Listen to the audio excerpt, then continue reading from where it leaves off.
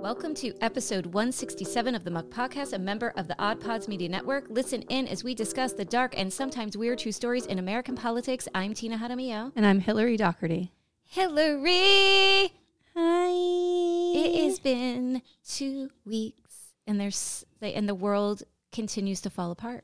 Yeah, it's not good. There's no break. No, I was thinking... There's no break. I was thinking a couple of days ago, I forgot how hard it is to be conscious of what's happening in Tallahassee during session, right? Like during session, you know, there's people who are walking around and are just like, hey, everything's great. We're going to the beach and we're going to work. They don't even know that session's happening. Right. But if you're aware of it and you pay attention, like what's happening, it's so frightening. And I always forget. I was thinking, oh yeah, I felt like this last year and the year before that. Like I forget how hard it is. I was thinking about this the other day because we are plugged in, right? Mm-hmm. How do we get the everyday person to even I think that there's so many people that don't realize when session happens, what happens at session. You know what I mean? Like I legitimately think that there are people that just don't understand this window of time and the devastating impact of what happens in this little window of time. And how do you sound the alarm for people who are like, I'm going to the beach, it's cool. You know, it'd be one thing if we could sound the alarm and make a difference. You know, if we could sound the alarm and get 1,000 people in Tallahassee and scare the shit out of them, maybe some of them would back down. That doesn't happen anymore because they're not scared. They're not scared. There's nothing to be afraid of.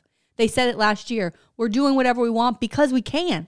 Because we have the power. I forgot the rep's name who said that, the Republican rep who said that on the House floor.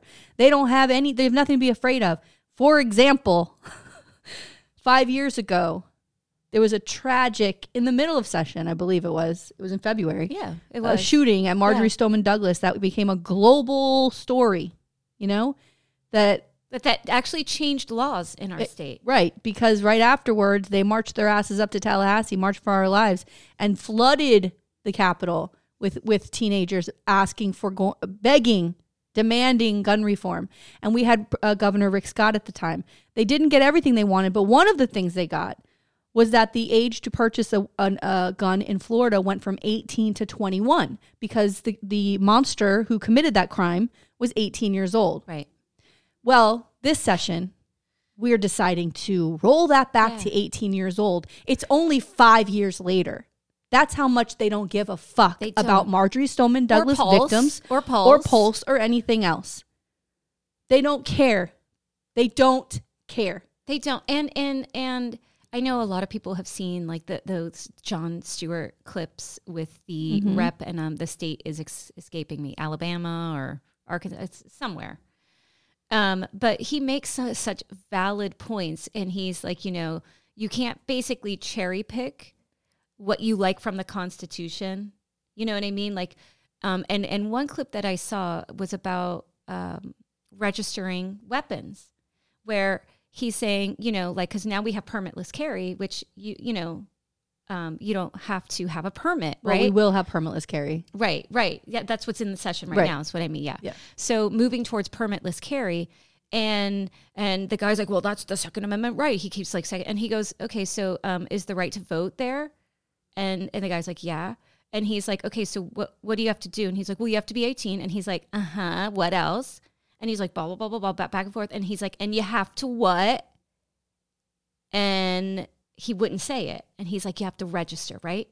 Is that infringing on anyone's rights? Like, you know what I mean? Like they play with language and they don't give a shit. Yeah. They don't give a shit.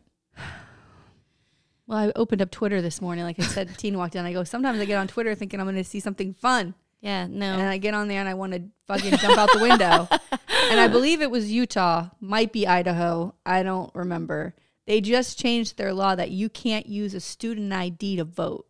Yeah. Because they're afraid of these little Gen Xers. In November. Gen Xers, Gen Zers. In November, 66% of 18 to 21-year-olds came out to vote, which is college age who use their student ID. They changed that law.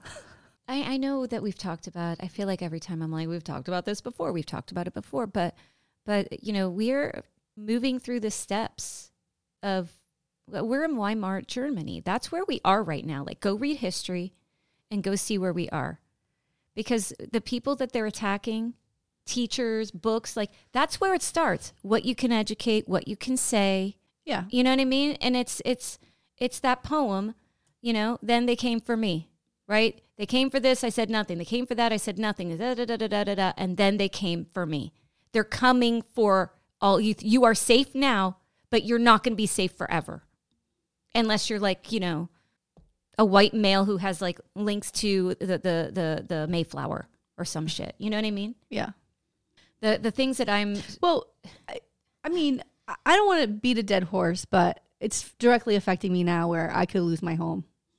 That affects every single homeowner in Florida. It doesn't matter what color of skin you are. Right. You know, it doesn't matter what religion you are. It doesn't matter what gender you are. Homeowners insurance, I just read another article today. It is absolutely devastating. It's gonna go up. And I will tell you that last year my homeowner's insurance was $3,500. This year it's $5,500. Yeah. And in June it's supposed to have another increase. Now, it would be one thing. Now, I understand Florida, we are surrounded by water. We are affected by hurricanes. It is a scary place during hurricane season. You never know. You never know what could happen. You pray to God. You go, please, God, let it just move a mile north or a mile south. So let it shift over the Caribbean, over the Bahamas, so it doesn't hit us. It's a cat 1, cat 2. Who cares? Yeah. Oh, maybe don't turn to a 3 or 4 or whatever. But you have your homeowner's insurance like you're supposed to if you have a mortgage with a bank or whatever, a lender, and you do your best to be an upstanding citizen and participate in the American dream and pay the fucking insurance, right? Even though my mortgage is half of what my insurance is, right? Like my mortgage a month is half of what my actual fucking insurance is. Not to mention the taxes. And you put the taxes in there. So you're paying all of this. And I was told actually $5,500 is very low. So there's people around me paying $7,000, $10,000 a year for their insurance. Now, that's you me. do We're this. Close to 7. You pay your insurance. And then a hurricane comes and your roof gets ripped off. Half your house disappears. Mm-hmm. I just read an article this morning that a woman on the West Coast, you want to talk about what's happening in Fort Myers. It is an outrage. Oh, these insurance companies. This woman had a $900,000 loss. $900,000 loss in her home, which sounds like the whole house fucking left, right? They want to give her $13,000. She had to get it. Now they hire insurance adjusters because you call your insurance company. You're like, yo, I got this loss. Yes. They say, oh, okay, we'll be out there. You don't hear from them for months. So what do? You call an insurance adjuster who's a private, like third party person who comes out, looks at inspects his, has the experience and the knowledge and the certification to inspect your home and writes up a report and says, this is how much it would cost to fix your house. Now they have the information. Right. And they go to the insurance company and they bring it. But they have their own insurance adjuster. So then their insurance adjuster looks at it and sends it back to you. And you give it to your adjuster and you're like, here's what there are adjusters who look at these insurance reports that come back that don't even recognize what the insurance company is doing. And the other thing, it's criminal. There's going to be criminal charges against these insurance companies. And the other thing, like, here's the other thing. When you live in a capitalist society, and dear God, like, here come all the people calling me, all the people that no one listens, but you know what I mean? Like, you're a socialist. But here's the thing. The whole thing is you get bonuses, and we had our guest Hillary Cassell. Thank you. I was going to say everybody better go back and listen to that episode with Hillary Cassell because I listened to it again recently. Yes, it's incredible. They get bonuses, right? Because it's all about negotiation, and the more, if you work for the insurance company, the more that you can save that insurance company money as an adjuster, whatever role you're is at that company, you get a sweet bonus check. You get a nice little bonus check that you might get more money in your little bonus than the person who lost something got. Yeah. You know what I mean? Like, and that's not right. It's not especially right. Because you look at what these insurance, there's a Washington Post article where they reviewed, I think, about 10 to 13 claims. And it is incredible what they found. And one of the things that they saw was that during the years we didn't have hurricanes, because between Katrina and Ian, besides what happened, the one that hit up in the Panhandle, we've been pretty fucking lucky. We've always been knocking on wood every year going, thank God it's been 10 years since the storm hit us. There was Wilma, but like... They were small. Right. This was like, I'm saying catastrophic, yes, right? There's been like at least 10 years, at least in this area, right? The insurance companies, the head honchos, have been giving themselves $1 million bonuses and compensation. So gross. That's where your money is. Yeah. When you're looking for your claim to get paid out, never made a claim on my house ever, except when the water, the kitchen, the leak in the kitchen. That's the only time in 14 years I've made a claim on my house. Same thing with other people. Some people have never made claims on their houses. They get the hurricane windows. They get the hurricane doors to get their discounts. They do all the things. They jump through every fucking hoop. And then you go to file a claim because you've lost your roof in a hurricane, which is why you have insurance in the first motherfucking place. And they tell you, bafangul? Yeah. Where's my money, bitch? It's in their yacht. Yeah. It's in their yacht. How is that it's bonus? On their vacation. It's in their second home. And that's where it is. The worst part is this. Tallahassee's doing fuck all. Yeah, they're playing. It's criminal. That's criminal. The insurance companies are criminal. They're focusing on drag shows and they're focusing on LGBTQ. No, they have insurance bills, but they benefit the insurance companies. Oh, yeah. They are changing the laws so that when people who are wealthy enough to hire attorneys to go after insurance companies who are fucking lowballing them, because a lot of people can't afford that and just take whatever they can get. I know. They take whatever they can get because they don't have any other options. And the people who can hire insurance companies, the attorney says, "I'll take it, but I'm going to take 30% or whatever it is of like to do this case. Right. I think we can get you money, right?" And they take their 30%. The Tallahassee said that's not right. Yeah. That's why insurance is so expensive, because of these attorneys who are trying to help the consumer get what they paid for. All right, listen, now that I'm fired up, now that you got me up. And listen, I have been on a depression fucking dive for 2 months. I've cried every single day for 2 months. And I am so happy that I have a place to put all that right now. I'm so happy. Ooh, we about to go. A couple of days ago. Oh, no. Somebody who I regard as one of the best people I've ever met. Nancy Fry. Nancy Fry who? Let's talk about Nancy Fry for a second. From the second I met Nancy. Go. The second I met Nancy, leader in Moms Demand Action. Yeah. Leader in Women's March with Us, sat on a board. Yeah. Leader within her community, ruthless. President of the Broward Young Democrats. Like, this is someone with 2 young children, relentlessly out there all of the time. All of the time. Everybody knows her in Broward County. Everybody. And I have to say, like, I may not be around as much as other people, but the person and she recently ran for a seat. This was her time to run. It was the perfect opportunity for her. And we don't like to say whose time this time. Right. But it's very clear compared to the other Democrat in the race who the fuck the nominee should have been. Right. And I'm sorry, but I never heard of this guy. I never Girl, heard of him. I never saw him anywhere. Never. And he I've never heard of him before. May have been part of Broward Dems, like young Broward Dems. Before we were involved ever. Yes. So this is now going back over 5 years. And it's like, okay, now you come out from under your rock or wherever it is that you were living your life, right? And again, in Broward County, instead of doing what is right for Broward County, which we've complained about how nobody wins in Broward County, that we can't get our shit together in Broward County. We have an opportunity to have a Democrat sitting in a seat in Broward, and instead we split the vote. So here's what happened. Thank you.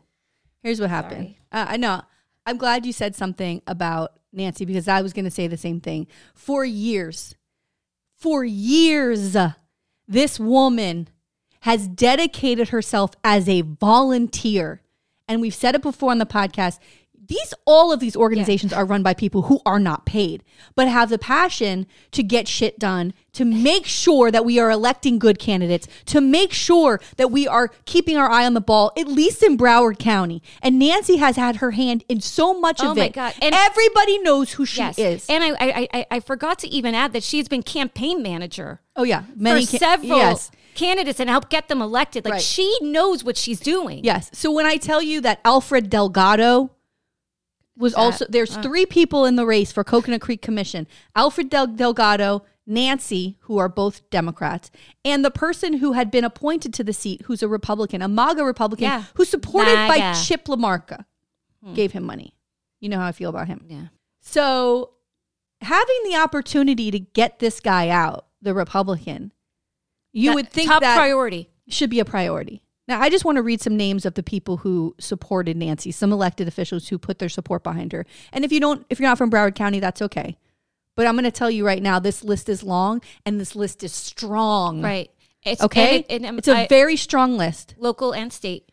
Nora Rupert, Debbie Hickson, Alan Zeman, Sarah Leonardi, Marty Kiar, Emma Cullum, Tina Polsky, Lauren Book, Jason Pizzo, Hillary Cassell, Michael Gottlieb, Marie Woodson, Anna Escamani, Sean Sarah, Nancy Mateer, Josh Simmons, Jeremy Katzman, Steve Glassman, Carol Schumann, Hollywood, like her, I love her, I don't see her as often, Nikki Fried, Lori Parrish, Eleanor Sobel, Raymond Adderley, Michael Albetta, Fred Gutenberg, John Moreno Escobar, and Willie Jones. These are all people who are known in the community. These are school board leaders. These are state leaders. These are Broward County leaders. These are leaders of local clubs and caucuses.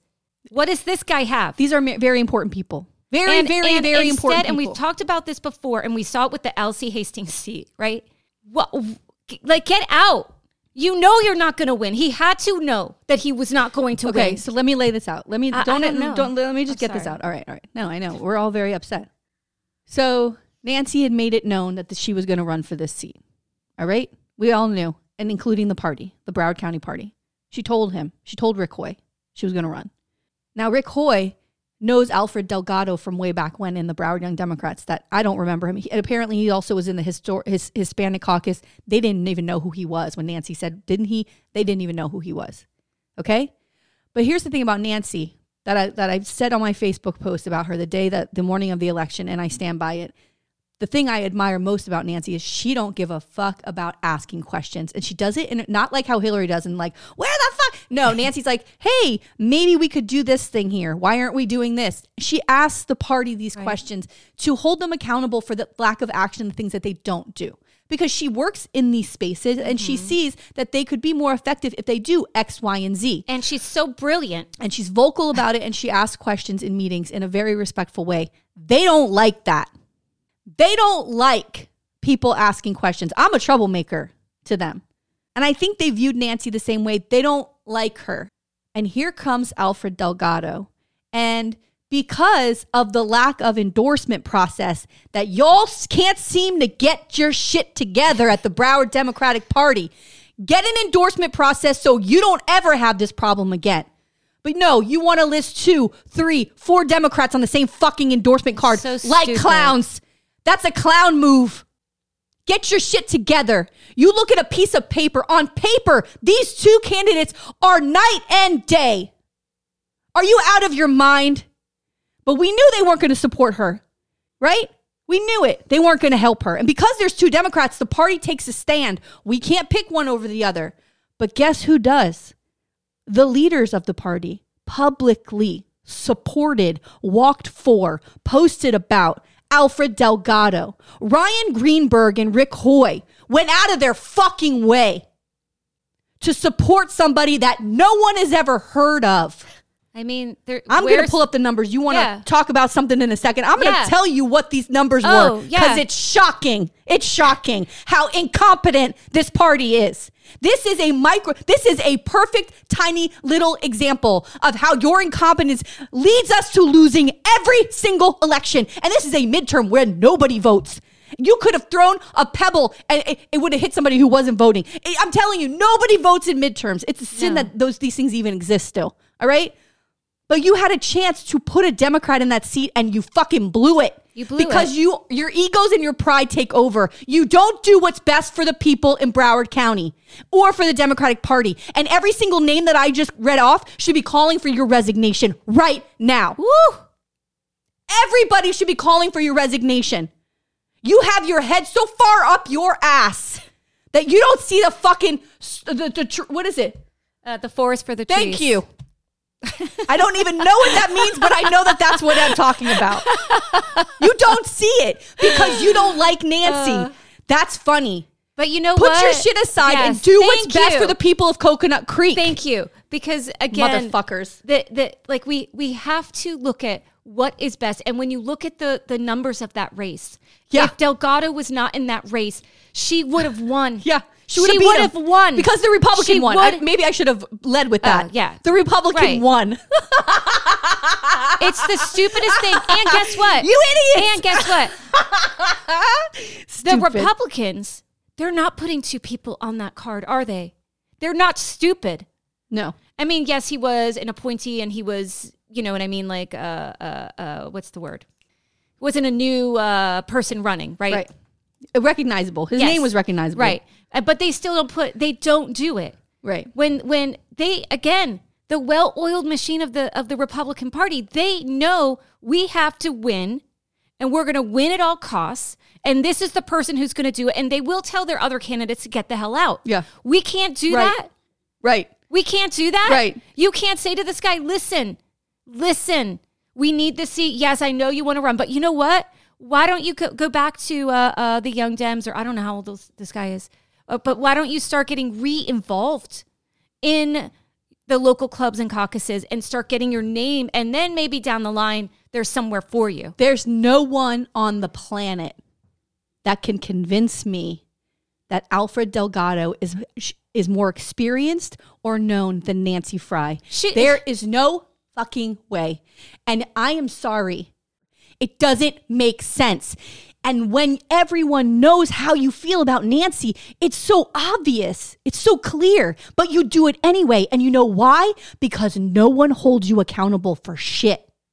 No one posts about it. No one says, what a shame that the party couldn't tell one of these people to step out, the one who should step out over the other. Or at the very least, have an endorsement process so that the members of your fucking caucus can vote on who they think should be the best Democrat in the race, which is, how is that a hard thing to do? Leaves your hands clean. Yeah. Clean hands. But you don't do it. And you don't do it because nobody holds you accountable. And you want to know why? You want to know why no one holds you accountable? Because no one gives a fuck about you. You're powerless. You think you're powerful, and you're not. Do you understand that? Because this is an outrage. This motherfucker won with 1,508 votes. Nancy had 1,263. Alfred Delgado got 997. If she had gotten his votes, she would have beat this guy by 700 votes. 700 votes she would have beaten him by. Do you understand how fucking stupid that is? Because you don't like somebody? Right. It is and this so is beyond not shameful. And this is shameful. This is not a first time thing. It's not the first time.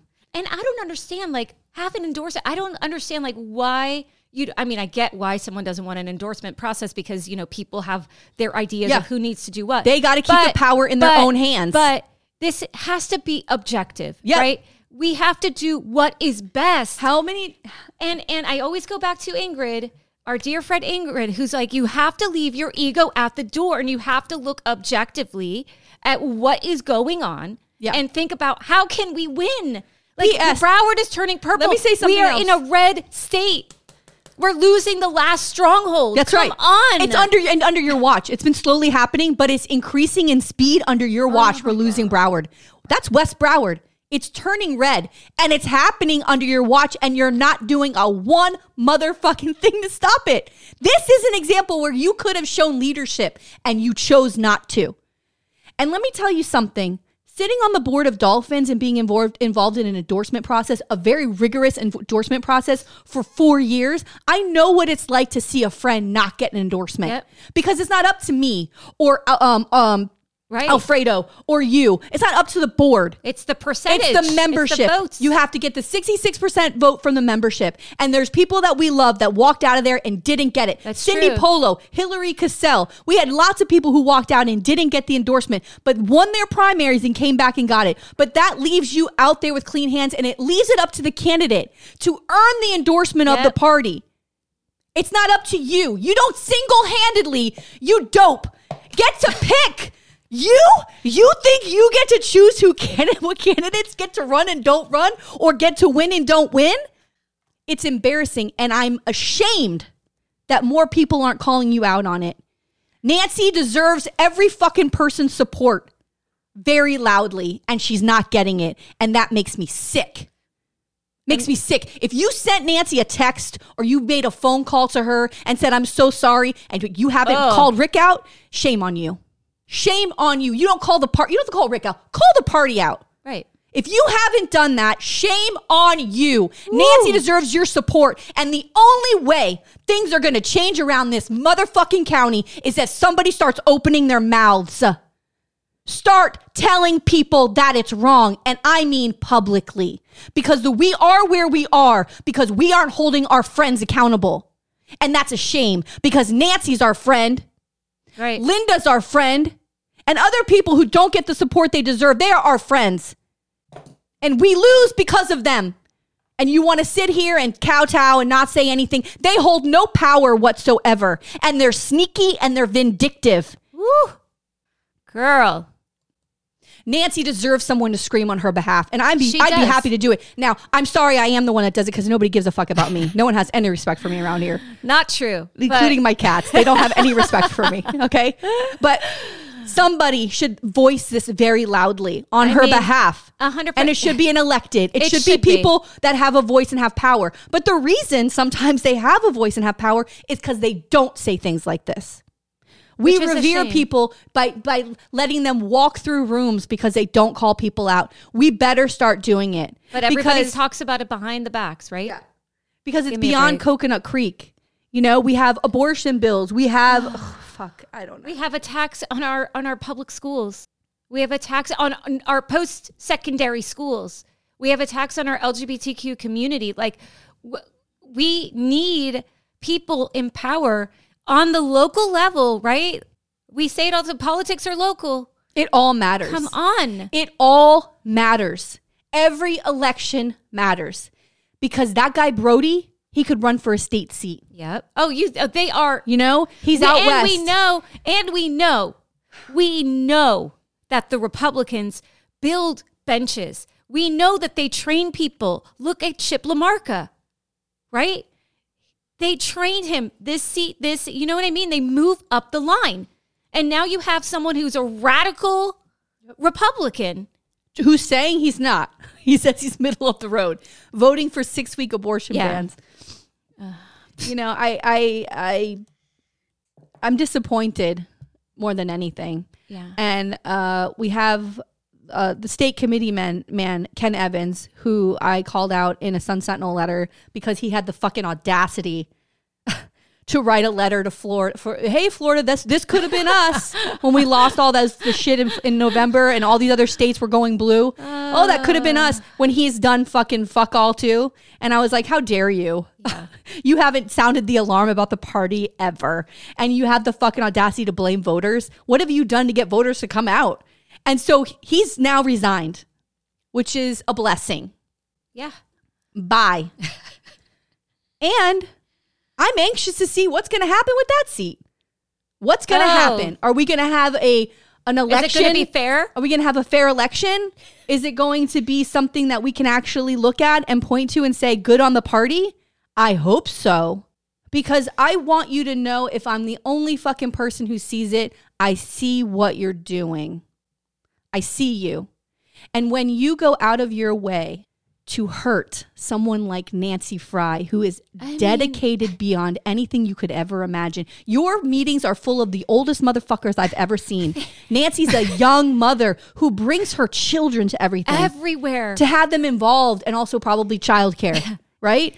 And brings them everywhere. She is a face of the party if I've ever seen it. I mean, hardworking mother. Yes. And this is who's dedicated years of service to your party, to make your party look good, to make you look good. And this is how you treat her? Holy shit. I know. Where the fuck are we? I mean, what are we doing? We have a young, strong, female, brilliant, leader. Smart. And who's brilliant?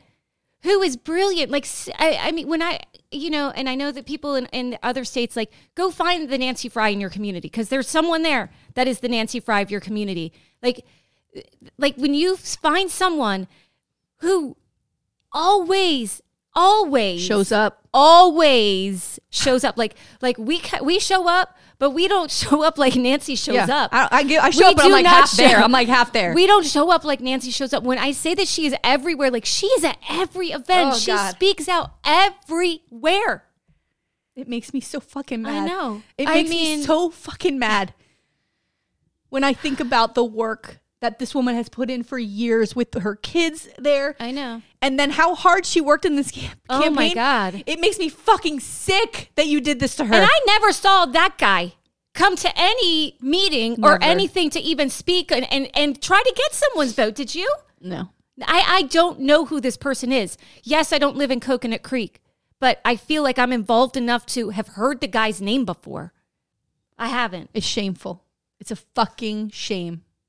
And y'all should be embarrassed, but I know you're not. I'm sure you think she should have stepped out, right? Please. She should have stepped out. You would have had two dudes against each other. And this guy... He wouldn't have won. He wouldn't have won. I don't think he would have won. I mean, who knows? We can't say. But at least have one Dem, one Republican. No. We can say. No. Right. We can say. No, yeah. We can say. And I guarantee you can point to certain things that would have been, if the party did XYZ, Nancy would have won, including number one, telling Alfred, you should not run. And I'm sorry, if you hear this, Alfred, if you ever get a hold of this and you hear what I'm saying, I don't know you personally, so I can't say much about you except that I don't know who you are. Exactly. And that doesn't really mean anything because, I don't know a lot about what's happening out west, but I do know this, that Coral Springs Democratic Club just elected a real asshole as president. You know who, go ahead, hide your face. You're a dick. Woo! And you're one of the main reasons we have Rick Hoy, because you fucking called people racist if they didn't vote for him. We all know what you did. Now what? Ooh, girl. What? That's what I know what's happening out west. Fucking shenanigans. High shenanigans. Ooh. Go ahead. You're an asshole.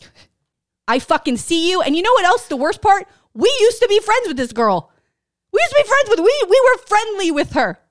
What you did to my friend, one of my best friends, what you did in that race is fucking atrocious. You should be ashamed, but you're not. You run to be a club president. That's Broward County for you. That's Broward County. Short fucking memories. I can't wait. I can't wait for it all to come back around on y'all, because it's going to. It already has. Yeah. Good. We got now we got a Republican Coconut Creek. Great. Look at our last election. Yeah. We're losing votes left and right, and you guys are electing fools. Fools. Amateur. It's fucking amateur hour in Broward County. And I mean, this is happening.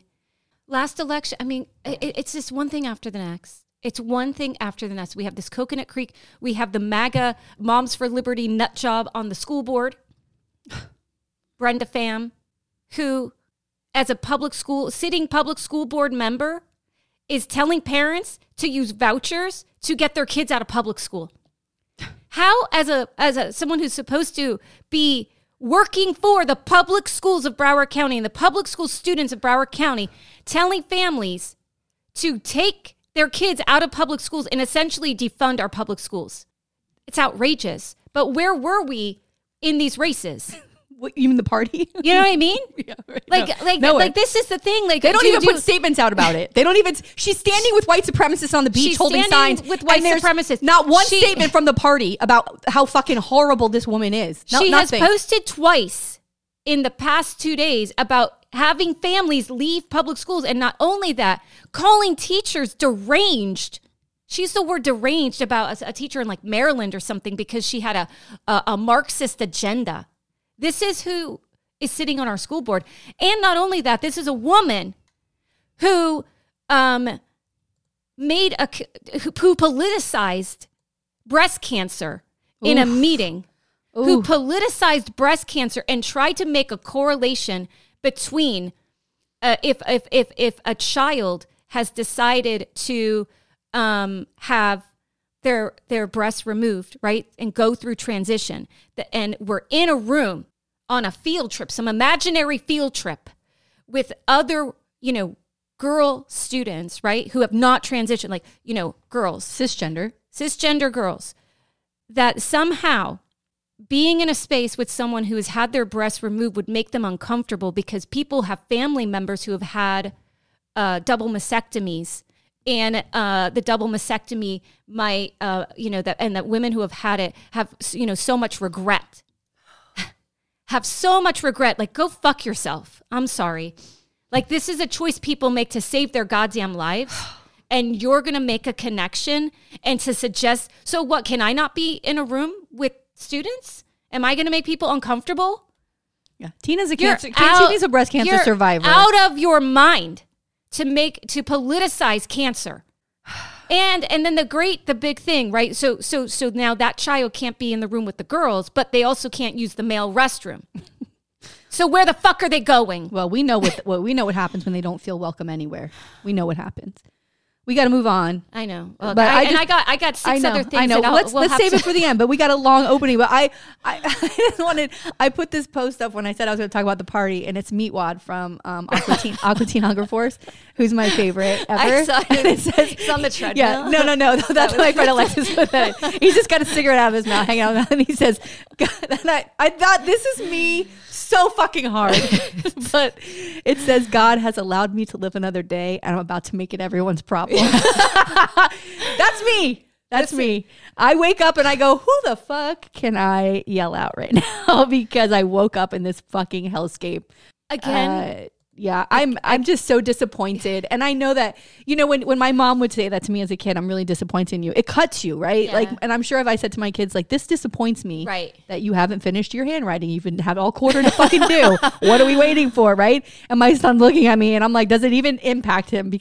And I don't think it impacts the party for me to say I'm disappointed in your leadership. And I use very vulgar language because that is how I express myself. And I'm sure that once people hear the F word, they kind of go, she's out of her mind. Right. The anger is real. The passion is real. The hurt that I feel from my dear friend is real. And I think that if more people that's come to your meetings regularly understood what happened in that race, that they also would be giving you the business. And because you did the wrong thing, and the right thing to do would be putting a post up, thanking Nancy and Alfred for giving it their all, for doing it. Now, because you missed the boat on what you should have done the right way. Right. So how about you ask these two dedicated Democrats, thank you for putting the time, energy, effort, and sacrificing time with their family, which is priceless, and their jobs and everything else, to do this, to be an elected official in your county, which would have made your party stronger to have another elected Democrat. They were doing this only what was going to do is to benefit your party. How about putting a post up thanking them for their efforts? It's the least you could do at this point publicly, is to thank them. You know that they're probably ashamed to do so. What are they because they're going to swallow your pride because you did the wrong thing. They did. And here's the other thing. You guys, you have to take this, right? You have chosen leadership. Chosen to be in this position, and you can't be in a position and expect everybody to kiss the ring. Yeah. Right? I'm sorry. Like, we're not going to do it. Like, the Republicans kiss everybody's ring, and we're not doing it. We need change. We need strong leadership. Like, come on. I've never sat on another board that does endorsements, but sitting on the Dolphin Dems board is something we took very seriously. And there's it's an exhaustive process. It's exhaustive and there's no shenanigans. But you need to call the president of the Dolphin Dems, the new president, Todd Delmay, and have a real conversation about looking at the questionnaire, which, by the way, you could probably get somewhere on our website. We put the ones that people have completed. Look at the questionnaire. Copy it. I don't give a fuck. Say to Todd, can I copy this? Yes. And put a committee together. And we are not doing an endorsement card without somebody doing this and the process to vote on it. The process itself is simple. It's hard to get it going, but setting it up is easy. You just have to have the nerve to do it. Right. Because it should be important to you. If your party and the Broward Dems stamp of approval means fucking anything to you, if it's important and it stands for something, you should want a process that is clear and fair and without shenanigans. You should want that. And you could walk, like I said, you walk away with clean hands. Because right now there are posts after posts by people who are leaders in your party. You held fundraising events for this man. It is embarrassing and it's done in very poor taste. So Let's just start. Let's start because I can't. No, I'm first. Oh, yeah. Go. Mine is short, so. Okay. I'm covering Henrietta Lacks. This is beautiful. Okay. I was editing the last one and I thought, you know what? I better tell people because I was like, Henrietta, I did, and I totally bungled it. I was like, wait, this is a really good story and it needs to be said. Yes. Okay. Oh my God. And there's not so much political, but it's really just what happened to this woman and the life-saving things that came from her cells. Everything's political. All right, here we go. Henrietta Lacks was born on August 1st, 1920 in Roanoke, Virginia. When Lacks was 4 years old in 1924, her mother died giving birth to her 10th child. Ooh. Unable to care for the children alone after his wife's death, Lacks's father moved the family to Clover, Virginia, where the children were distributed among relatives. Oh. Lacks ended up with her maternal grandfather, Thomas Henry Lacks, in a 2-story log cabin that was once slave quarters on the plantation that was that had been owned by Henrietta's white great-grandfather and great-uncle. Holy shit. Jesus. She shared a room with her 9-year-old first cousin and her future husband, David Lacks. Okay. Wait. Say this one more time. She shared a room with her 9-year-old first cousin. Who then ends up being her husband. Oh, listen, back in the day, they used to do back that. in the day. Listen, royalty has done it forever. Okay, please. I don't know what. Yeah, like most members of her family living in Clover, Lacks worked as a tobacco farmer starting from an early age. She fed the animals, tended the garden, and toiled in the tobacco fields. She attended the designated black schools 2 miles away from the cabin until she had to drop out to help support the family when she was in 6th grade. In 1935, when Lacks was 14 years old, she gave birth to a son, Lawrence Lacks. In 1939, her daughter Elsie Lacks was born. Both children were fathered by her first cousin, Day Lacks. Elsie had epilepsy and cerebral palsy and was described by the family as different or deaf and dumb. Now, a couple of the children have physical issues, and I think it's because maybe it's the first cousin. I don't know. Yeah. Maybe that's something. I mean, if there's something genetic that would up, But again, and we see this throughout history and royalty. Look at Prince Charles. Yeah. Have you seen his ears? On April 10th, 1941, David Day Lacks and Henrietta Lacks were married in Halifax County, Virginia. Later that year, their cousin, Fred Garrett, convinced the couple to leave the tobacco farm in Virginia and move to Turner Station near Dundalk, Maryland in Baltimore County so Day could work in Bethlehem Steel at Sparrows Point, Maryland. Not long after they moved to Maryland, Garrett was called to fight in World War II. And with the savings he gifted to Garrett, or that was gifted to him by Garrett, Day Lacks was able to purchase a house at 713 New Pittsburgh Avenue in Turner Station. Living in Maryland, Henrietta and Day Lacks had 3 more children. Henrietta gave birth to her last child at the Johns Hopkins Hospital in Baltimore in 1950, 4.5 months before she was diagnosed with cervical cancer. So around that time, Elsie was placed in a hospital for the Negro Insane, was the name of the hospital, later renamed Crownsville Hospital, and she died in 1955 at 15 years old because she had the epilepsy and she had all kinds of problems. Oh, God. I know. Okay, so Henrietta gets sick. On January 29th, 1951, she went to Johns Hopkins. It was the only hospital in the area that treated Black patients, and because she felt what she described as a knot in her womb. She had previously told her cousins about the knot, and they assumed correctly that she was pregnant. But after giving birth to Joseph, Lacks had a severe hemorrhage. Oh, no. Her primary care doctor tested her for syphilis, which came back negative, and he referred her back to Johns Hopkins. And there, her doctor, Howard W. Jones, took a biopsy of a mass found on Lacks's cervix for a laboratory testing. Soon after, Lacks was told that she had a malignant epidermoid carcinoma of the cervix. In 1970, this is later on, after reviewing her case, physicians then discovered that she had been misdiagnosed and actually had a adenocarcinoma. It was a common mistake at the time, but the treatment wasn't very different. But, we talked about this before, and like your story last week, and when Black folks are saying to doctors one thing, sometimes they don't get the treatment there because they're not believed. And they're not listened to. And so I think that had a lot to do with what happened to her. Lax was treated with, this is insane. She was treated with radium tube inserts as an inpatient and discharged a few days later with the instructions to return for x-ray treatments as a follow-up. So I looked up radium tubes, and they were these little, I don't know, they were like this big, maybe an inch big, but they're metal and they have radium in it, and they sew it into your skin. So they sewed it like into where, close to her cervix, as like a treatment for like there was no, right? Isn't it wild how they like just didn't understand? And this is 1951. Yeah, but they were still using radium. So during her treatments, 2 samples were taken from Lax's cervix without her permission or knowledge. One sample was of healthy tissue, and the other was cancerous tissue. And these samples were given to Dr. George Otto Gay, a physician and cancer researcher at Johns Hopkins. But why not just ask for her consent? I don't get it. Probably because she was a black woman. They probably thought they could do whatever they want. Yeah. So the cells from the cancerous sample eventually became known as the Gila immortal cell line, a commonly used cell line in contemporary biomedical research, because she had the most incredible cells on the planet. Like, no one had ever seen these cells. They were remarkable. And I'll get into them, into why. Yeah.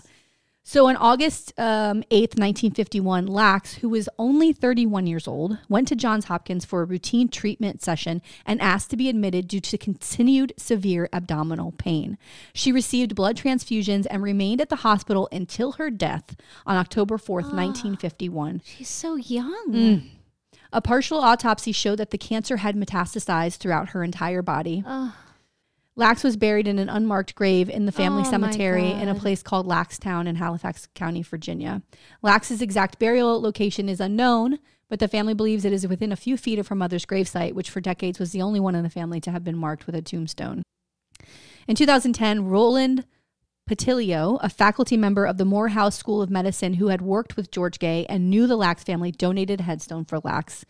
The book-shaped headstone of Henrietta Lax contains an epitaph written by her grandchildren that reads, Henrietta Lax, August 1st, 1920 through October 4th, 1951.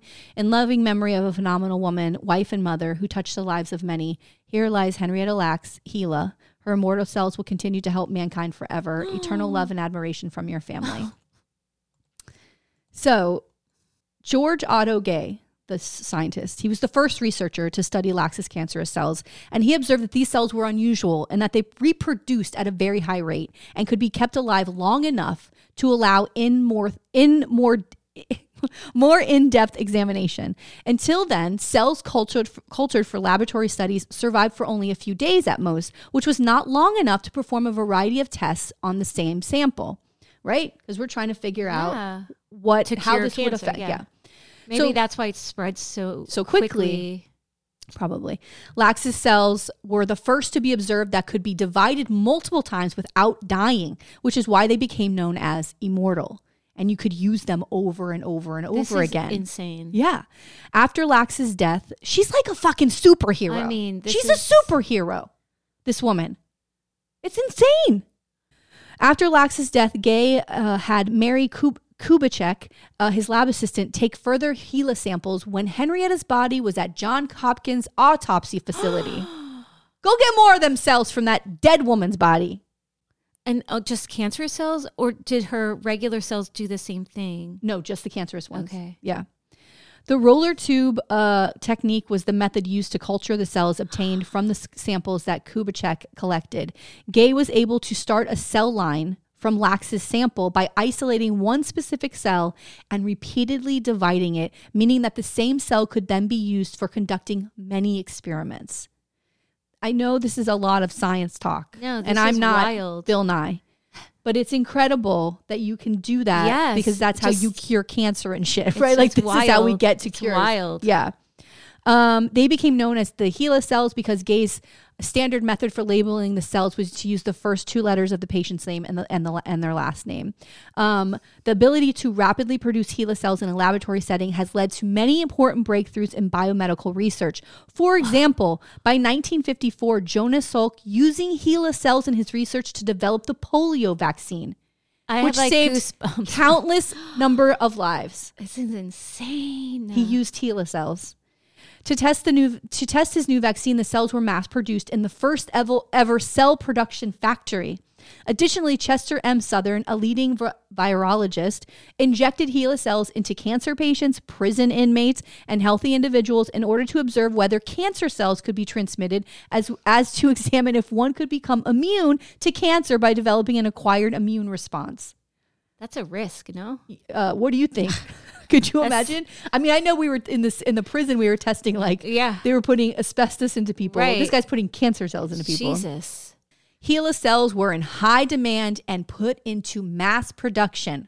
Now, who's benefiting financially from this? That's the question. That's a great question. They were mailed to scientists around the globe for research into cancer, AIDS, in the effects of radiation and toxic substances, gene mapping, and countless other scientific pursuits. Shit. HeLa cells were the first human cells successfully cloned in 1955 and have been used to test human sensitivity to tape, glue, cosmetics, and many other products. There are almost 11,000 patents involving HeLa cells. Jesus. In the early 1970s, a large portion of other cell cultures became contaminated by HeLa cells. As a result, members of Henrietta Lacks' family received solicitations for blood samples from researchers, hoping to learn about the family's genetics in order to differentiate between HeLa cell lines and other cell lines. Alarmed and confused. And they're like, what the hell is going on? Oh my God. Alarmed and confused, this is 20 years later. Several family members began questioning why they were receiving so many telephone calls requesting blood samples. In 1975, the family also learned through a chance dinner party conversation that material originating in Henrietta Lacks was continuing to be used for medical research. The family had never discussed Henrietta's illness and death among themselves in the intervening years, but with increased curiosity about their mother and her genetics, they now began to ask questions. They had no idea. Wow. So consent, right? Neither Henrietta Lacks nor her family gave her physicians permission to harvest her cells. At that time, permission was neither required nor customarily sought, but the cells were used in medical research and for commercial purposes. There you go. In the 1980s, family medical records were published without family consent. A similar issue was brought up in the Supreme Court of California case of Moore versus Regents of the University of California in 1990. The court ruled that a person's discarded tissue and cells are not their property and can be commercialized. Our cells. Oh my God. They can take them and do whatever they want with them. You guys better be with me until you put me in the ground. Jesus God. Although my cells are probably trash anyway. Contaminated.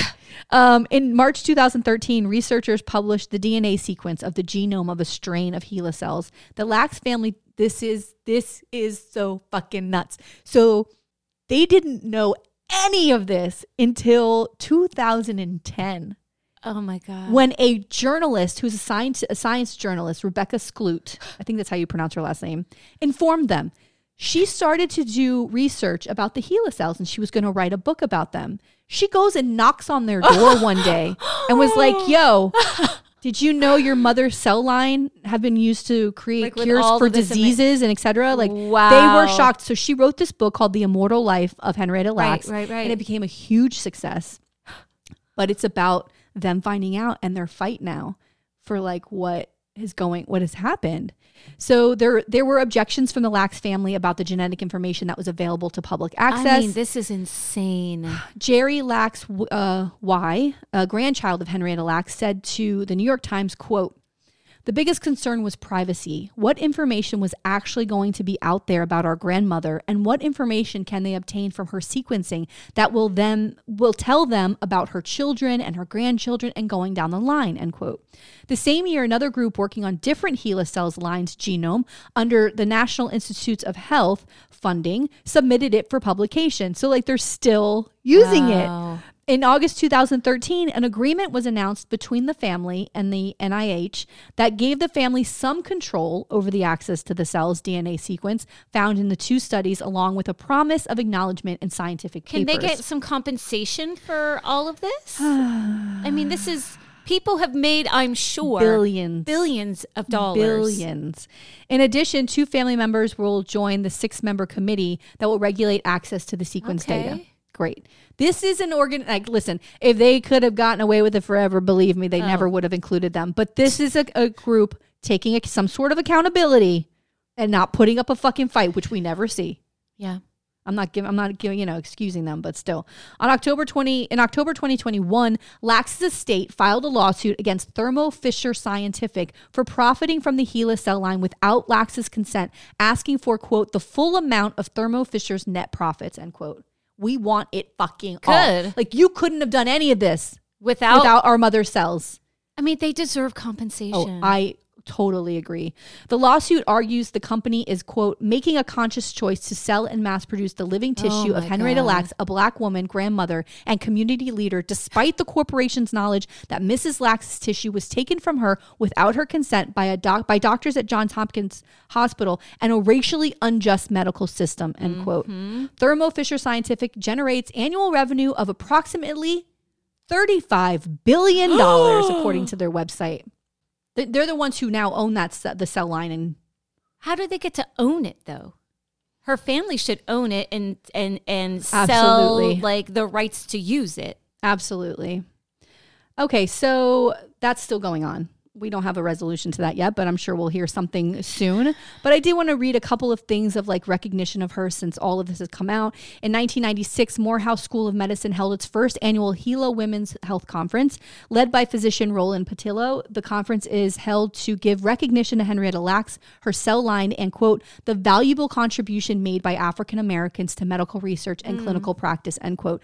Like, for example, I keep talking about your story from last week, but same thing. Those Black prisoners contributed to scientific research and should be acknowledged and compensated for it. Well, I mean, God, those poor men. What's the difference between, free labor? Give me a break. They don't give a shit. Led by physician. Oh, I already said that. The mayor of Atlanta declared the date of the first conference October 11th, 1996, Henrietta Lacks Day. In 2010, the Johns Hopkins Institute for Clinical and Translational Research established the annual Henrietta Lacks Memorial Lecture Series to honor Henrietta Lacks and the global impact of HeLa cells on medicine and research.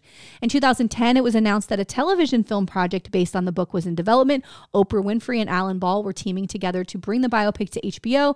Winfrey was the executive producer, and she also starred as Deborah, the daughter of Henrietta Lacks. So she's the one who gets that news and is like, what?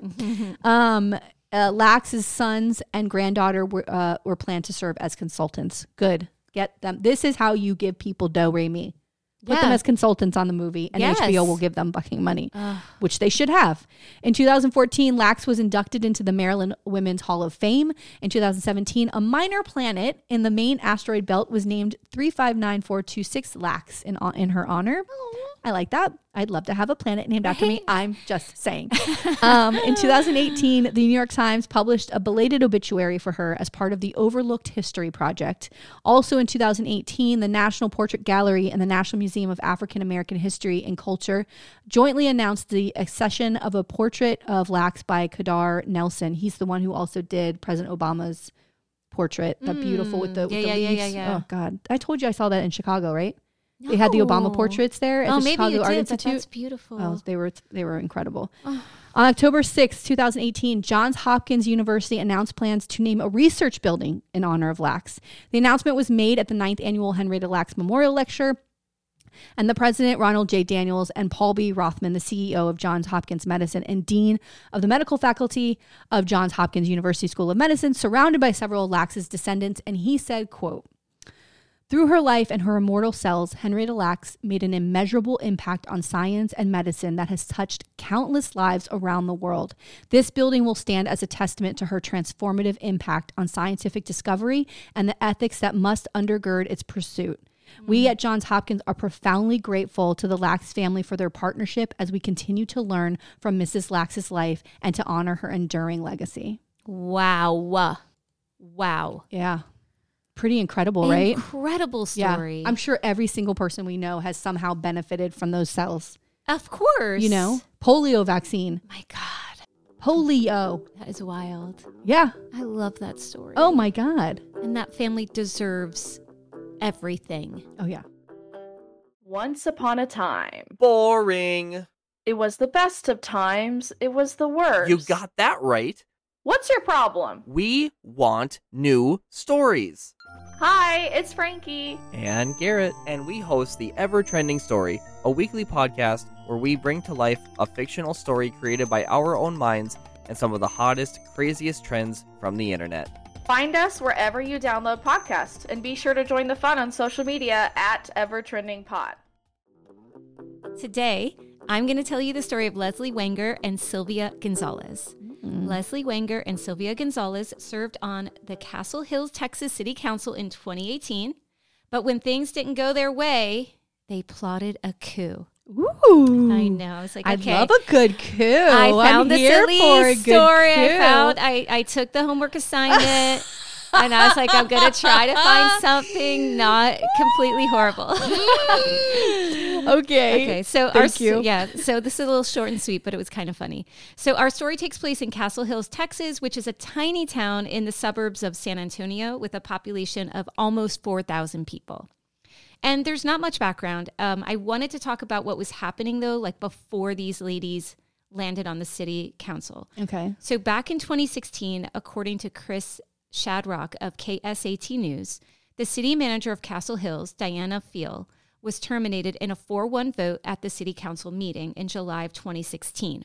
Shadrock's article from the Time notes that she allegedly had no idea why she was terminated, and Lesley Wegner, who was a former commissioner at the time, was unhappy with the council and stated, quote, "I think it's the most outrageous thing I've ever seen. Any employee like the city manager has a right to a hearing. She does not know, and we do not know what the charges are, what the complaints are, because they didn't tell us. They never gave her a chance to defend herself."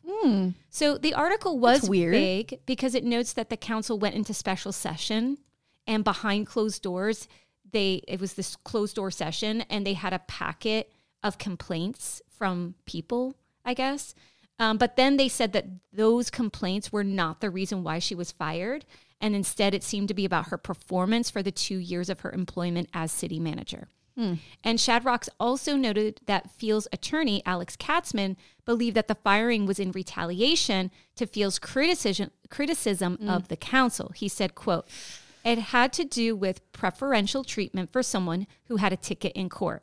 And there was a complaint that misrepresentations were made to the chief of police during an investigation into a captain's conduct." So another article by Dylan Collier adds more to the story. He notes that the packet of complaints was released, and in that packet, it showed that Fiel was butting heads with the police chief, the police captain, and a city judge. And it seemed like she didn't like the way they handled certain situations. And she would send like angry text messages and whatnot to these people. So for example, but it seems a little petty to me. Like she was, I get it with this particular example. She was upset that she learned about a raid that happened from watching the captain on TV rather than being informed beforehand. So the captain, according to the article and the text messages, noted that someone did try to tell her about it the day before. So she was like, I shouldn't have to learn about a raid. And if people are asking me about it, I don't even know. And I have to hear about it on the news. And I'm the city manager. Oh, the city manager. Yeah. I was going to say, is it normal for a city manager to be informed of a police raid? I don't know. And so, but according to that article, the captain was like, hey, no, we tried to let her know. So again, it's not major issues. It seems like these little petty issues that she's getting pissed off about, right? So I don't know. That was it. I mean, I feel like she could say, if someone called about it, like, I'm not ready to release a statement just yet. I'll get back to you and find out what's going on. You know what I mean? It just seems not like a huge deal. There's different departments in a city. Yeah. You have the city council and the commission, whatever. You have the police department. I know that they all talk, but I don't. I just don't know. Maybe because it's such a small town of like 4,000 people that she felt like she should have known. Who knows? Yeah, it just seems like police business. Yeah. So that backstory is important because this is what leads Wegner and Gonzalez it leads to all their trouble down the road, basically. So Lesley Wegner, I don't know why I can't say her name. From what I could find out, she served on the city council prior to the major incident, and she was out of office for a while. And then in 2018, so this is 2 years after that city manager Field was fired, she won her seat again. And her story is that she was tired of what was happening in her local government, decided to run, and Sylvia Gonzalez, rather, like that was her story. Like that 2018 was her first run. So Wegner had served before and got reelected a few years later after being out of office for a bit. And then Gonzalez was like, oh, I want to make a change in my community kind of thing. These women were both like in their 70s. All right. Okay. Yes. And I'm not trying to be ageist here. No, but all right. But it's like, listen, find better things to do with your time. Also, making changes in a community from a 70-year-old's perspective is a lot different than someone who's younger, who has a family, and usually they're more progressive when they're younger. And I get that they want to stand by their girl, by feel, like, because this really, again, is the issue that they have a problem with. But at the same time, they end up getting in trouble for this. And it's like, you're 70. Like, is this what you want to be dealing with in your 70s? Yeah, I don't know. Go play bocce. Yeah, please. Oh my God. I'm ready. I'm ready. Grab a cup of coffee. Have some bocce. Play bocce. Oh my God. So the major incident, allegedly, according to KSAT's Adrian Garcia and Patty Santos, from the time of Wegner's election in 2018 until their arrest in July of 2019, Wegner and Gonzalez plotted to have the city manager, the new one, Ryan Rappley, removed from office and have their friend and former city manager, Diane Field, reinstated. Oh, God. So this is what they're doing with their time. They got arrested, though? When you said arrested, I was like, what? Yeah, they got arrested. So according to Garcia and Santos' article, these women wanted to review the new city manager's file. And again, this is that guy, Ryan. And I guess as city officials, they could make that request. And the guy conceded. He's like, you want to see my file? Fine, right? So he hands it over to the mayor at the time, J.R. Trevino, and a sergeant, Paul Turner. And he's like, I want these guys to come. I'm going to hand you my stuff, but I want the mayor and I want the police sergeant with me, right? So they go to give this stuff. Yeah, witnesses, because these ladies are wacky. Right. And where things get weird is that allegedly Wegner starts taking notes from the new city manager's personnel file. And you can't do that. Like personal info, like social security number, what? Date of birth. Why? The caseworker to his daughter's child support case. Like what? Yeah, like she's like, do. And what happened is that Gonzalez, right? She's the distractor. So she's like, oh, hey, guys, la, la, la. And they're focusing on her. Did she pull them titties out? And she's like, come over here. Yeah, my titties. Like wrinkled titties. Oh, God, I forgot she's 70. So, so she's, and the other one's like, do. Oh, my gosh. But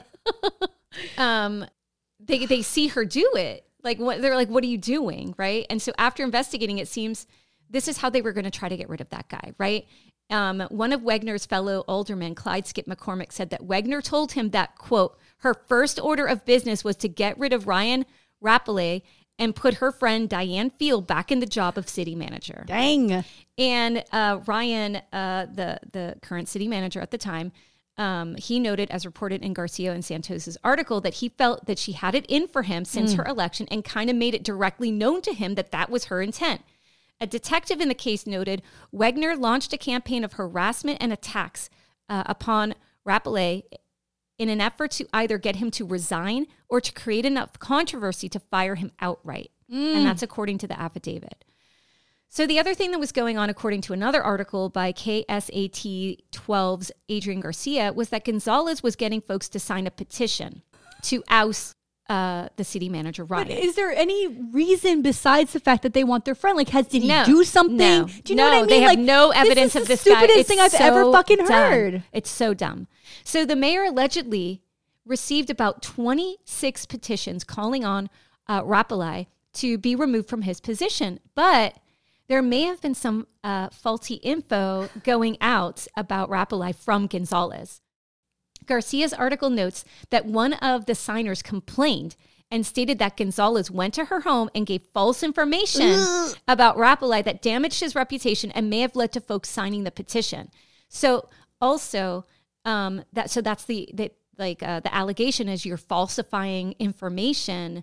Like, you can't do that. Like, you can't have people sign a petition based off of lies. Well, but she has nothing else to say. She didn't say, like, he's stealing money from the city. He got arrested for XYZ. Right. Like, he didn't. So she's got to make shit up because there's nothing else to say. Well, and the other thing she was doing was like, oh, do you want to sign this petition for street repairs? Whoa! Sure.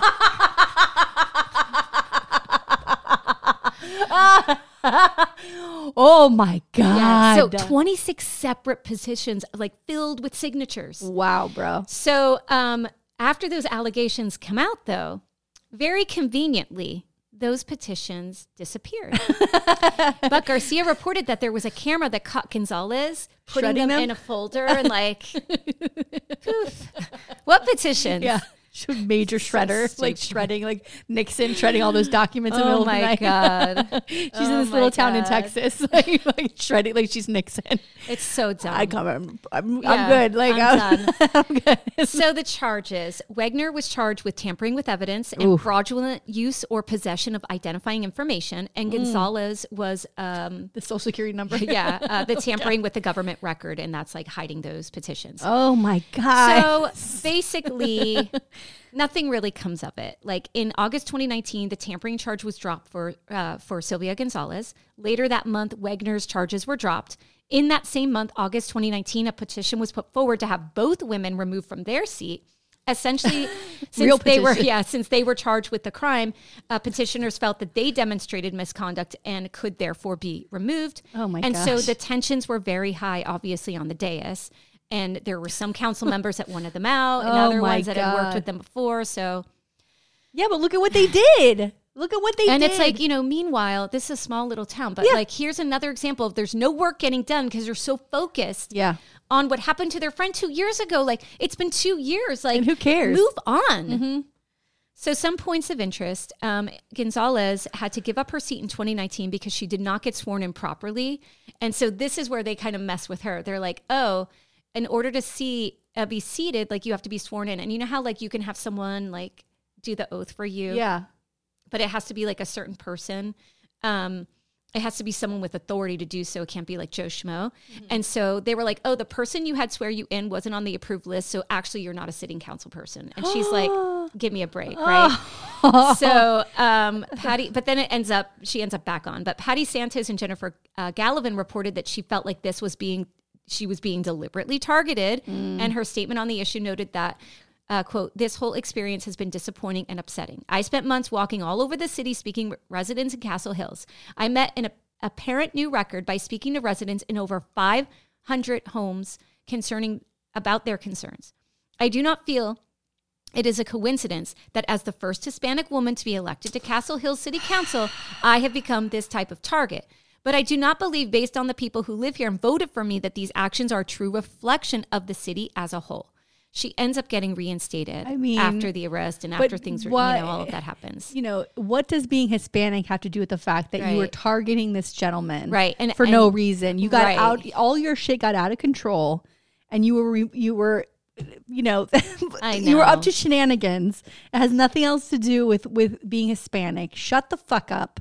And stop being an asshole. Well, she ends up suing the city in 2020 because she claimed that her First Amendment rights were violated. Oh, fuck And off. Again, I guess the issue was that she had the right as a citizen to get those petitions signed. You lied, to get a change in leadership. So, but she lied about what was it right. So the suggestion is that they weren't coerced. So, like, allegedly, they were coerced. So we have, these two sides of the story. You can't go to court without clean hands. If you go there and say that these petitions were right, and then they can call people who you fucking specifically talked to and said, the petitions. Yeah, and you said, oh, this is for street improvements. I mean, it's a goddamn lie. Right.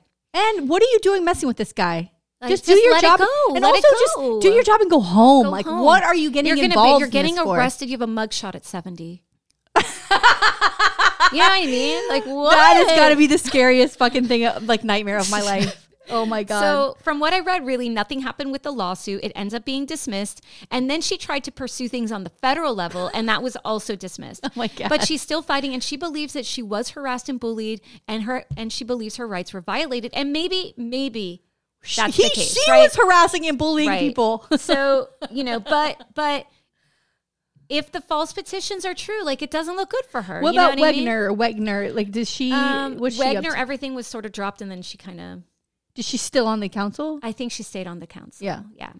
So, but she did. But Gonzalez wrote an article for USA Today, and she felt like it was like they didn't like what I had to say, and so like, so again, it seems like there was a split. Yeah, but like none of this would have happened to you if you just showed up to the council meetings and did your job and walked out. You made it a point to fuck with this guy. Right. For allegedly. Allegedly, she wanted to see his personnel file taking fucking notes. I know. I mean, or she was distracted with the titties. Yeah. But like, you were the one involved. Yes, if you had just let this guy go alone. And it's like, why do you care? I don't know. Yeah. Why? Like, I get it. It's your friend, but at the same time. No, Tina, you're my friend, but I would be like, Tina, I can't help you. Yeah. Like, do your job. You were elected to do something. Yeah. Has nothing to do with that. The city manager is city manager. What are you going to do? Yeah. So I say go check out the articles, read them, and decide for yourself What whether. do you think?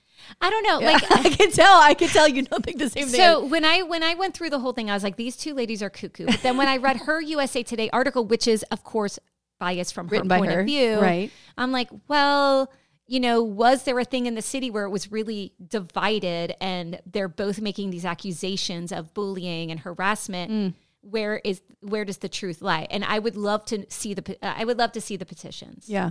To see like, okay, like, so I think that would be, and I feel like if those cases were dismissed, then she probably didn't have enough evidence to prove that she was in the right. You know what I mean? So yeah. I don't know, but that's the story of the alleged plotting politicos, Wegner and Gonzalez. Oh, lovely. Isn't that funny? I fucking loved it. Like these two 70-year-old ladies are like, we're taking over the town. Yeah, good. Good for you. Good for you. Oh my God. At 70, girl. God. Go relax somewhere. Oh, God, help me. Meanwhile, we'll probably still be working if the GOP I'll has be working. anything because they're going to raise the retirement age to like 75. Meanwhile, in France, they're trying to raise it to 64 from 62, and it's like thousands of people outraged. Like that would never happen in America. Yeah, no, because we're a slave to this system. We're a slave to capitalism. I hate it. I don't know. I just don't know if this is like what we're here for. You know what I mean? Like, are we here to work? Are we here to? No, I'm ready for like the robots to take over everything and just, let me live a peaceful life. Well, apparently, I mean, we are recording this on Saturday, but it comes out the 23rd, maybe 22nd. Yeah. Apparently, Trump's on his way to be arrested. Like he's going. Yes. They're going to at least. In New York, they're going to issue a warrant for his arrest. So yeah, the indictment is coming. So he's got to go and turn himself in. Yeah. Otherwise, they're going to take him. And his lawyer said that there's not going to be any standoff, that he will go willingly. But he doesn't want a photo of him with the cuffs on. I want a photo of him with the cuffs on. I think he'll turn himself in to get the fingerprinting and all that done. I want them to swab him. Yeah, I want them to DNA swab him, because then those women who accuse him of rape, if there's any. I don't know if any of them had a rape kit or, I don't know.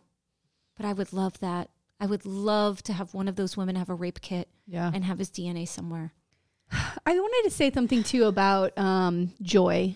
And I have very few places I can find it besides my children nowadays. But I just rewatched the entire series of Drag Race, RuPaul's Drag Race.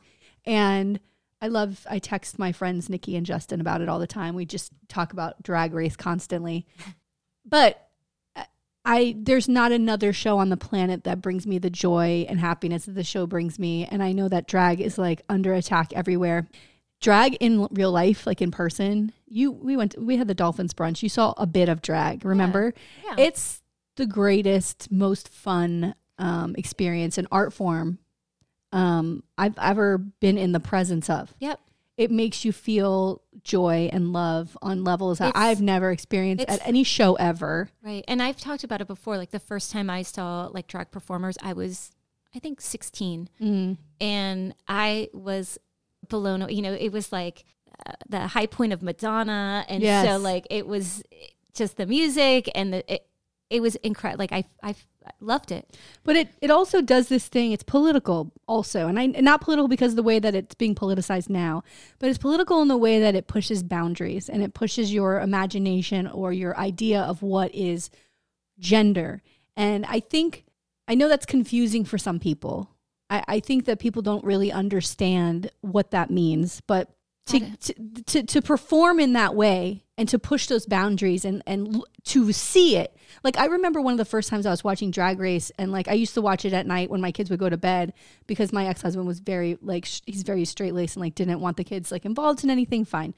But if the kids would come out and I'm watching it and you're looking at the drag queen, she's presenting female, right? And then she would speak and it's a male voice. My kids were always like what? Yeah. But I think it's important to understand that our perception, like it just changes your view of people, of humans, of like what is real and not real. What is, like, I always say that when I saw the movie Rocky Horror Picture Show, I was 15 years old. My friend Jeanette brought the videotape over to my house. My parents weren't there. And we were watching it in the living room. I think my sister and brother were there. And my friend Erica. It fucking blew my mind. And it changed my entire life. Like my perception of what art is and music, it just fucking flipped on its head watching that movie. Like, Tim Curry in that movie is one of the most magnificent performances ever on film.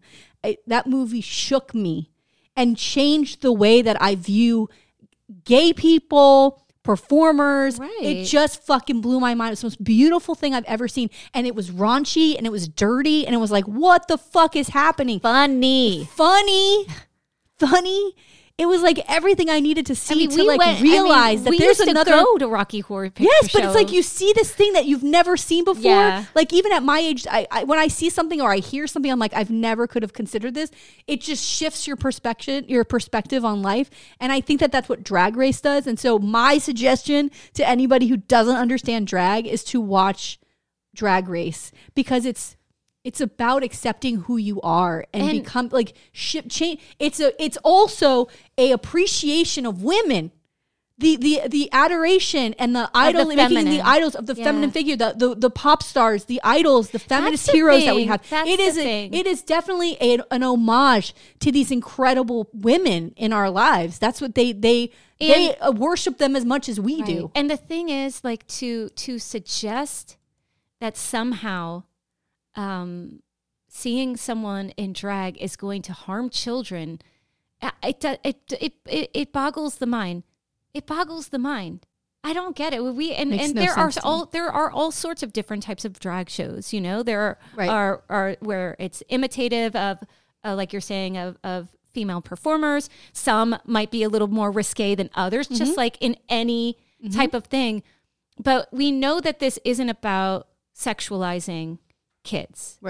Right? Because these are the same, parents that will go to establishments like Hooters or will watch football games with cheerleaders doing provocative moves. That's okay, right? Like, so we know that it's not about exposing them to anything sexual or titillating. We know that it's strictly about what they view as gender norms. Right. So, and it's so clear that you lack empathy and lack understanding. Yeah. Because, I also, and then it's like, what about David Bowie? My God, so we can't listen to David Bowie. But I also think like there's so many performers that have gender fluidity over the years. You know what I mean? Like, and we've never had a problem with it before, but now we do. And it's also about not taking life so seriously and living inside of a box, right? And it's about pushing the boundaries of who we are and appreciating the people who do that. Like, it's about being funny in a way that exposes all of the vulnerabilities that we have about ourselves, or what, it's an incredible art form. I mean, I've looked at paintings and cried before because of how impactful they were, the impact it was having on me.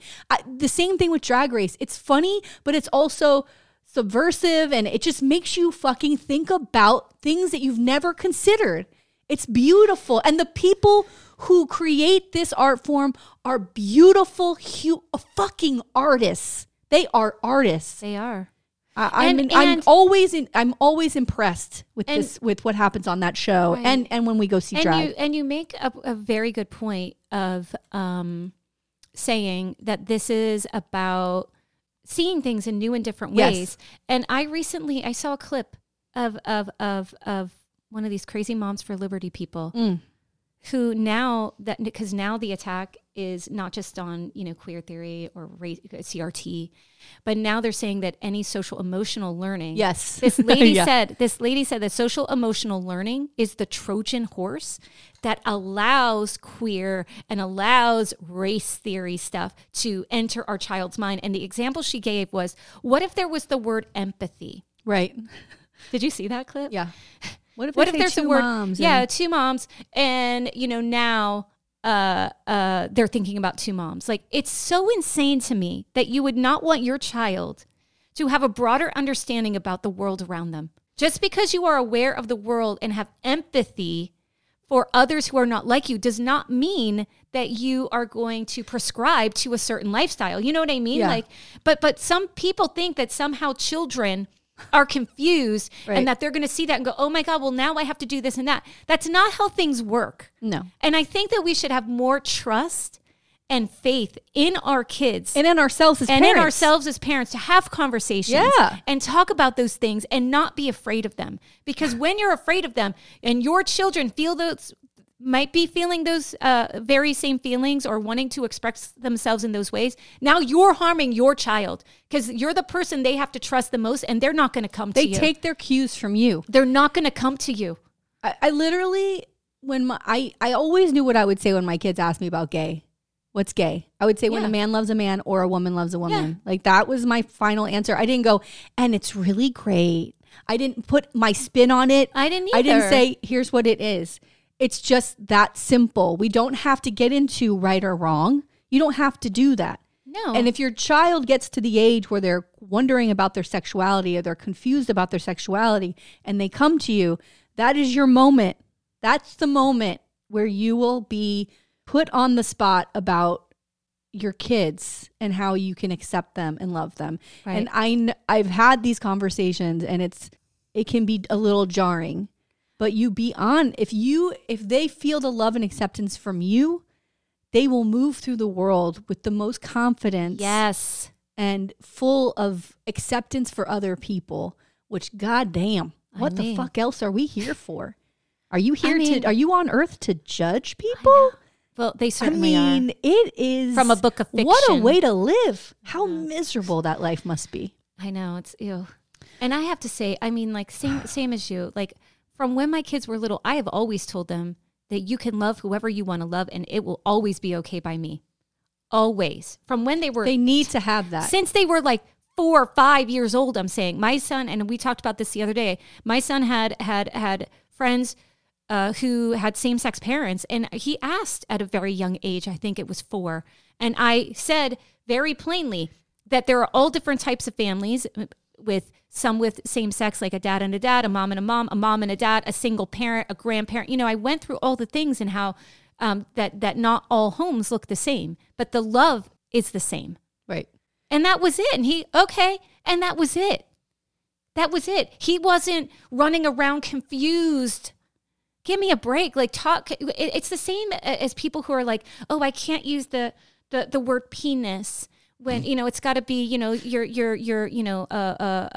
I don't know, like your little baloney, or I don't know what people say, your wee-wee. You know what I mean?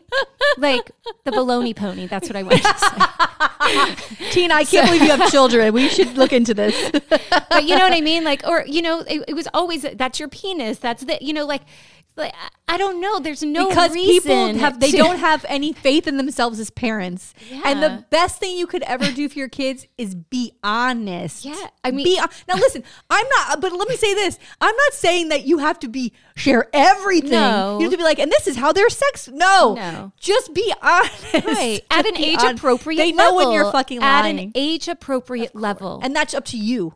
Right. And no one is talking about intercourse with heterosexual or homosexuals at 4, 5, and 6 and 7 years old. We made sure that that's never going to happen. But you know Florida. What I mean? No, that's not happening in their picture books.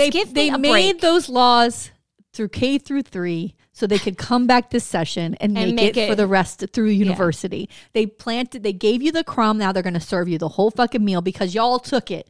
Y'all accepted. We got to protect the kids. Right. Of course we have to protect our kids, but not from this bullshit. Right. Like we have to protect our kids from guns, but not anymore because an 18-year-old who's in high school can now buy a fucking gun. Imagine this. How many lockdowns do we need to go through? How many times I got to get a message from my daughter's school that we're in another fucking lockdown because of a knife or a gun? My God. But they're not stopping, right? It's K through 3.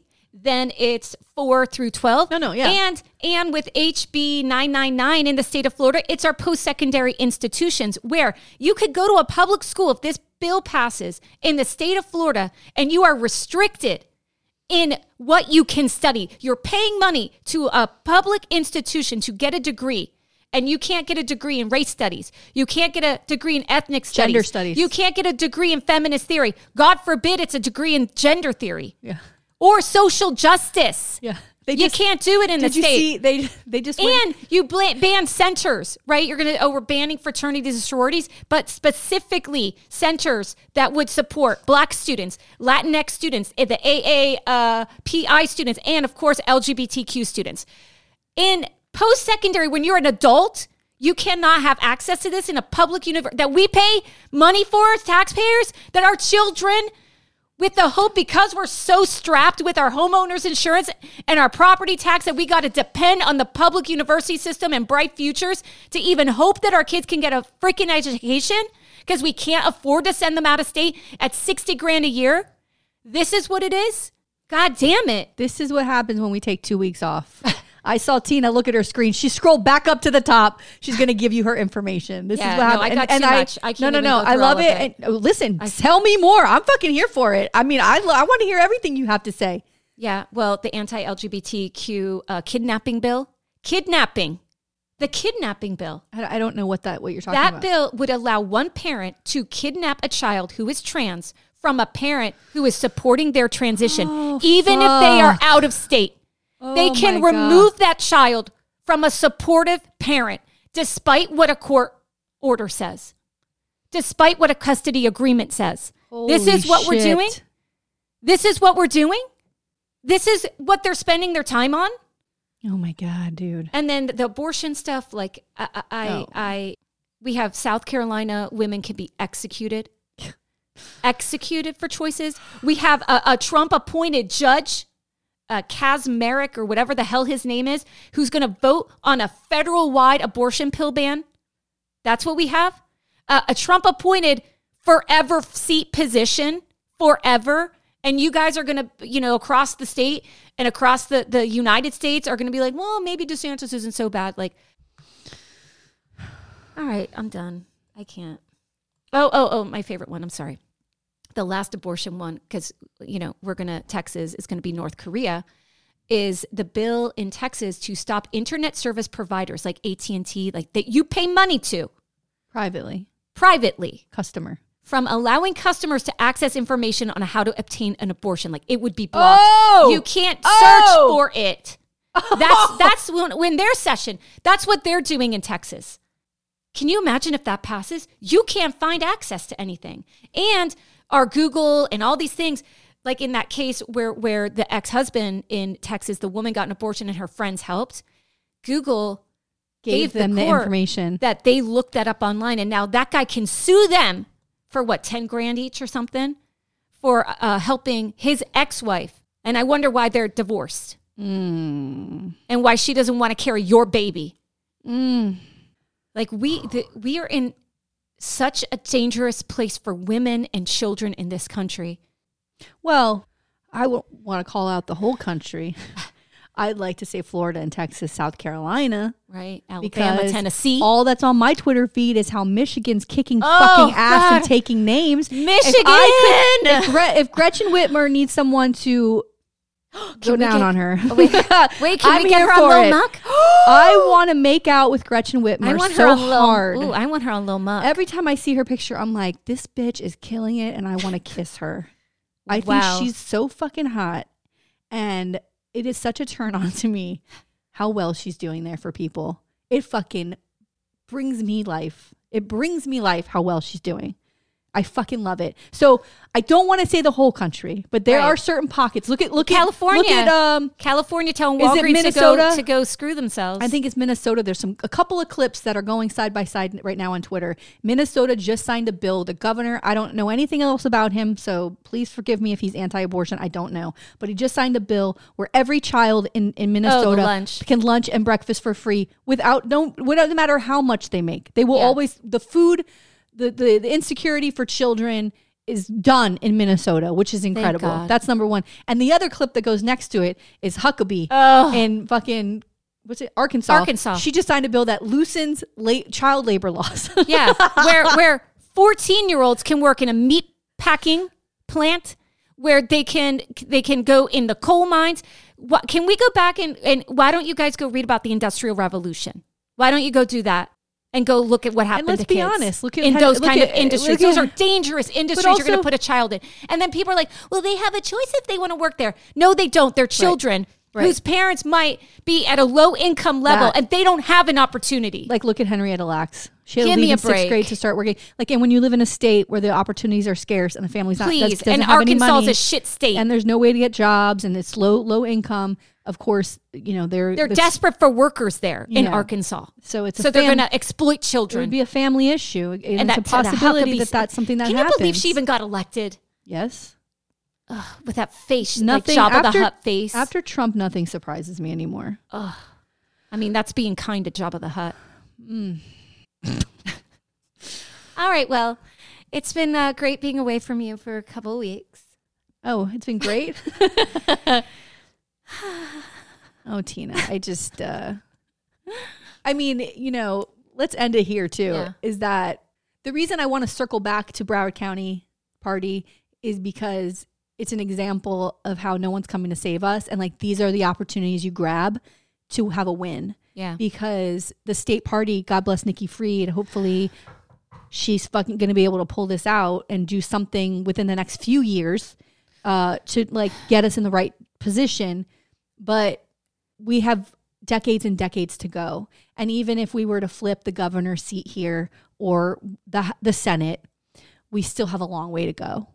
And I don't know what it looks like at that. I don't know what the education system looks like to undo what they've been doing. It's going to take a long time. And my heart goes out to our Dem leaders in Tallahassee. Thank you for all you're doing. Oh my God. Thank you for standing up and arguing and fighting on the floor for us. I can't tell you how much it means to me. And I pray to God and any deity, universe that anybody else prays to, that you get more help as soon as possible, because I know you're fighting hard for us and I appreciate it. I know it's draining. Okay. All right. Well, I'll see you next week. Bye. Bye. If you want to see any photos or take a deeper dive into our stories, please go to our website, www.themuckpodcast.com. And be sure to follow us on Instagram and Facebook at The Muck Podcast and on our Twitter at Muck Podcast. To support The Muck Podcast, please visit our Patreon page. We have 3 levels of support with exclusive content: Muckraker, Policy Wonk, or Bleeding Heart. We can't do this without you.